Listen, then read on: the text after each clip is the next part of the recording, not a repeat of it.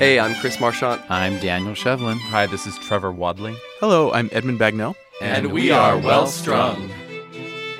I'm Edmund, and I'm first violinist. My grandparents bought a violin for me, but it was kind of silly because they got a full-size violin, whereas normally kids get, half size, quarter size. I definitely needed quarter size because I was 6 when I started. But my parents liked the idea, so they got me violin lessons and a new properly sized violin, and I've been playing ever since. I'm Chris. I'm the second violinist. When I was a kid, my mom told me that I had to do something, like some kind of activity, and I was terrible at t-ball. I couldn't even hit the stationary ball off the tee.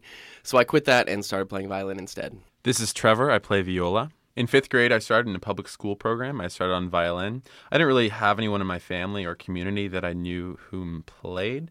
I don't know, it was something that was foreign to me, and I wanted to figure it out and see what it was all about, so I started. I'm Daniel, and I'm the cellist. For me, it was probably 3rd grade. Sort of an activities coordinator just came around to our schools, and anyone who wanted to play a stringed instrument could sign up. And at the time, I actually signed up to play violin. And so I played violin for about a year, but then my string teacher, she actually needed more cellos. And so I guess I was just more drawn to the sound of a cello because I was just decided to switch then and there. And so that's how I started playing the cello. Since you've been gone, I can't breathe for the first time. I'm so moving on, yeah, yeah. Thanks to you, now I get. You should know that I get what I want. Since you've been gone. I was doing another show in Provincetown in 2010, and I would play a violin on the street to make extra money. And a theater producer in town, Mark Cortali, approached me, and we started collaborating on a project because he knew that I sang as well. So we just started tossing ideas around and came up with putting a spin on the standard string quartet. I found Daniel through a mutual friend on Facebook, and I just sent him a message. He was living in Denver at the time, and I was like, hey, you should move back to New York and do this instead. So he eventually did, and then right after that happened, Edmund and Trevor showed up to our auditions.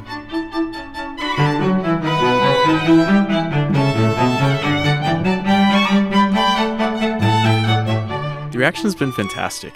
I think the most common reaction, I would say, in a way, is surprise. We get a lot of people who are like, well, I saw this advertisement for the show, and I thought it was going to be kind of good for a few laughs. And then after the show, they're like, wow, you guys really impressed me. So I think people kind of don't know what to expect with us. I think what you were saying earlier about what is our genre, I don't think we actually neatly fit into one genre, and I think that's why people don't know what to expect with us. But we're pioneering the way, right? Yeah. We got our start in Provincetown. That's where most people heard about us for the first time, and they have Naked Boy Singing up there and a couple other nude shows. So people, I think, just assumed that that's what we did, but no, not the case. We just were trying to have a witty name. Yeah. A little cheeky. Cheeky.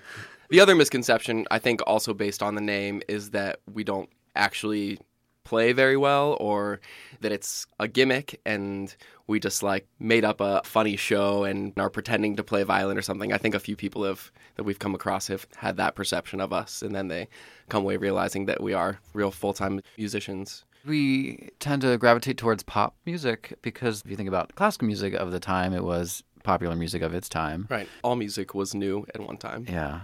And so I think there's some subtle beauty in trying to combine both of them. And at the same time, kind of keeping true to the roots of a string quartet while doing this new thing of singing and playing at the same time. And there are no other singing string quartets, so we're kind of making it up as we go. We could have had it all, rolling in the deep. You had my heart inside your hand, but you played it to the beat. Starting Provincetown, that brings a certain audience with it, just inherent to who goes there in the summer. But as we've been touring around the country, our audience has definitely been more mixed. A lot of teenagers, actually, which is and cool. Kids. Yeah, kids, families. What is so cool about what we do is that we appeal to a truly broad range of people. We'll have kids and then 80-year-olds in our audience, and everybody seems to leave having a really great time. And I think that's pretty special, creating a cool night out for a wide variety of people.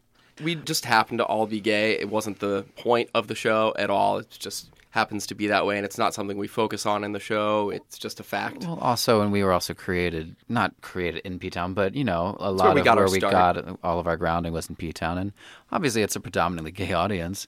So in order to get a good jump, I'm sure a lot of our content in our first show was a little bit more gay-centric. And there's still moments, but it was never intended to be like a gay show or it's just part of who we are, but it's not what defines us, I don't think. I think our music should be what defines us.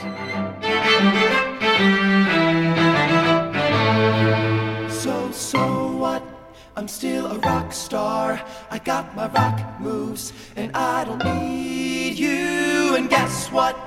I'm having more fun, and now that we're done, I'm gonna show you tonight.